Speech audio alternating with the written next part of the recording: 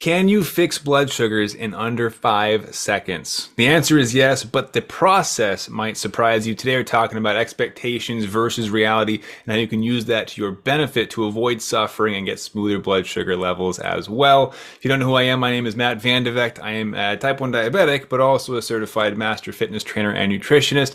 I can't wait to dive into this topic with you. But first, let's get into our theme song. I've spent the last 10 years pushing the limits while identifying trends and patterns in my type 1 diabetes management. Follow along as I learn, apply, and share the fitness, nutrition, and lifestyle strategies that I've learned from diabetes experts around the world. The real question is, how can we live fearlessly with diabetes while maintaining stable blood sugars? This podcast is here to give you the answer. My name is Matt Vandevecht, head coach and co-founder of FTF Warrior, and welcome to Pardon My Pancreas. All right, crew. So not too long ago, I was having some rough blood sugar days. It was quite frustrating. Now, there's been a shift in our home life between myself, my wife, and my daughter, Brooklyn, where before I was the sole provider. I worked full-time. Well, to be honest, I work double full-time. This is my entire life. A lot of effort goes into everything we do with the world of diabetes. But that's a different story entirely. The exciting thing is that my wife actually started a new job, and she's been, excited, nervous. I don't know. She has a lot of emotion. She's feeling about it because she loves hanging out with Brooklyn all day, but is also excited to have a life of her own again, right? Brooklyn's 15 months old. So she started this new job, and it's in her area of expertise. She's actually an occupational therapist and has her master's degree in that. And in shifting the responsibilities at home, I had to kind of change up my diabetes strategies, right? Change up the plans.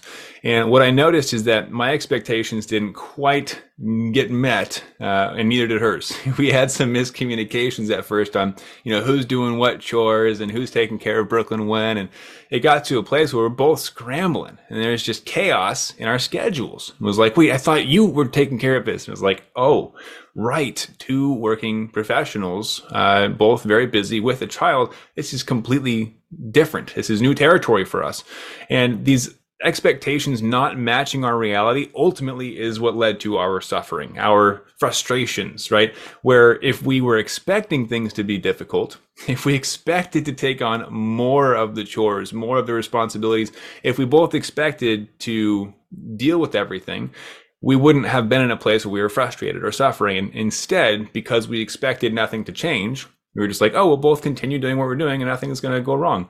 Then when things did go wrong, inevitably, because we didn't communicate that process, we both became frustrated, right? We both had to deal with some transitions. And so with blood sugars, I notice this all the time in my clients, in the conversations I have, consultations that I do, where expectations don't match the reality, where we have this suffering, this zone of suffering that we technically have control over. And it's unnecessary suffering as well, which is the worst part. Like we're causing or at least participating in this suffering that's not needed, right? Where I'll give you an example of this. If we don't know why our blood sugars are high, we tend to be more frustrated than if we know why they're high. An example would be, I had cake, I didn't dose for it, my blood sugars went high. My thought process following that would be, well, yeah, obviously, right? I didn't take insulin for cake.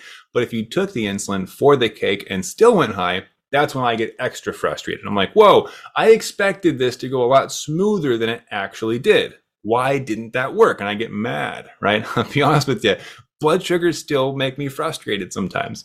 So I was having some of these rough days not too long ago. During this transitional phase, when my wife's going back to work, I'm doing a lot of solo parenting now, multiple days during the week, where before I was just in my office working. So my expectation was, oh yeah, blood sugars are just going to continue being cool like they have been, right? Like there's going to be no difference. But when you're chasing a toddler around while you're pre-bolusing, and then the toddler wants to eat your food while you're eating it, and it changes the carb count, my expectations were not matching my reality. Right. So there was some frustration, but there were also some blood sugar conundrums that were created as well. Highs, lows, you name it. Now, thankfully, using the tools that I teach my clients, I was able to snap back and get the blood sugars to cooperate again. It wasn't too big of an issue, but there was certainly some frustration present. So what I wanted to share with you guys today in a real quick episode is this expectations versus reality. And there's two sides to it. The first side is our own suffering. When our expectations do not match our reality, we suffer. And we have a choice, but oftentimes we default to suffering, right? Where I expected blood sugars would just continue being cool. They were not. I got extra frustrated because I did the right things technically, right? I pre-bolused, I counted my carbs, I took my insulin, but it didn't work out the same. I forgot to adjust my formula, right? Now, because of that, I got a little extra frustrated. Versus if I expected it to be a complete nightmare, and it wasn't a complete nightmare, but it was still kind of bumpy, right? I would actually probably be excited. Same exact situation, but the expectations are different. So if I expect a nightmare and it goes, it's all right, cool, I feel great. If I expect perfection and it goes, all right, I get mad. Why? Well, because our expectations did not match our reality. So what can you do? You can adjust your expectations or set them properly, really think through what's going on. But the reality of the reality is that ultimately we need to look at having a match between them with our strategies. So if I expect blood sugars to cooperate and they don't cooperate, yes, I can choose to get mad, but I can also choose to get curious. And that is the big take-home point for today. If I get curious about why blood sugars went high, I might be able to figure out, oh, it's because this cake had more carbs than I anticipated, versus just getting mad, right? If I expect blood sugars to cooperate while I'm running around chasing my daughter and I go low, if I first get mad, nothing's getting solved. It's going to keep happening. But if I go low while running around chasing my daughter and I get curious, I can figure out the activity plus the insulin on board led me into a low, right? And there's a little take home golden nugget for you. If you have insulin on board, activity will make that insulin work better or faster or more efficiently. You got to watch out for that. So if you have a recently dosed for meal and you go for a run, get ready for a drop. Just be aware of that. Sometimes you want it to happen. If you have a high blood sugar, it's a good thing. But sometimes if your blood sugars are cruising along perfect, like mine were, it can be dangerous because you will plummet and it can be quite scary. So wanted to give you that golden nugget. Activity plus insulin on board can cause a pretty quick drop in a lot of instances, depending on a few extra circumstances. Yes, it's a lot more complicated than just that, but recognize that when our expectations do not meet our reality, we have a choice between responding in anger, frustration, sadness, depression, versus getting curious, trying to find a solution. And of course, asking ourselves here's a bonus one for you, asking ourselves one big question: how is this happening for me? How is this for my benefit, right? Instead of saying, why does this always happen to me? How is this for my benefit? That's a bonus one I'm throwing in for you guys. Now, I promised you as well, expectations versus reality with blood sugars. Quick topic, because I got to go. I have a client coaching call in a minute. So maybe two. I'm going to run through this though.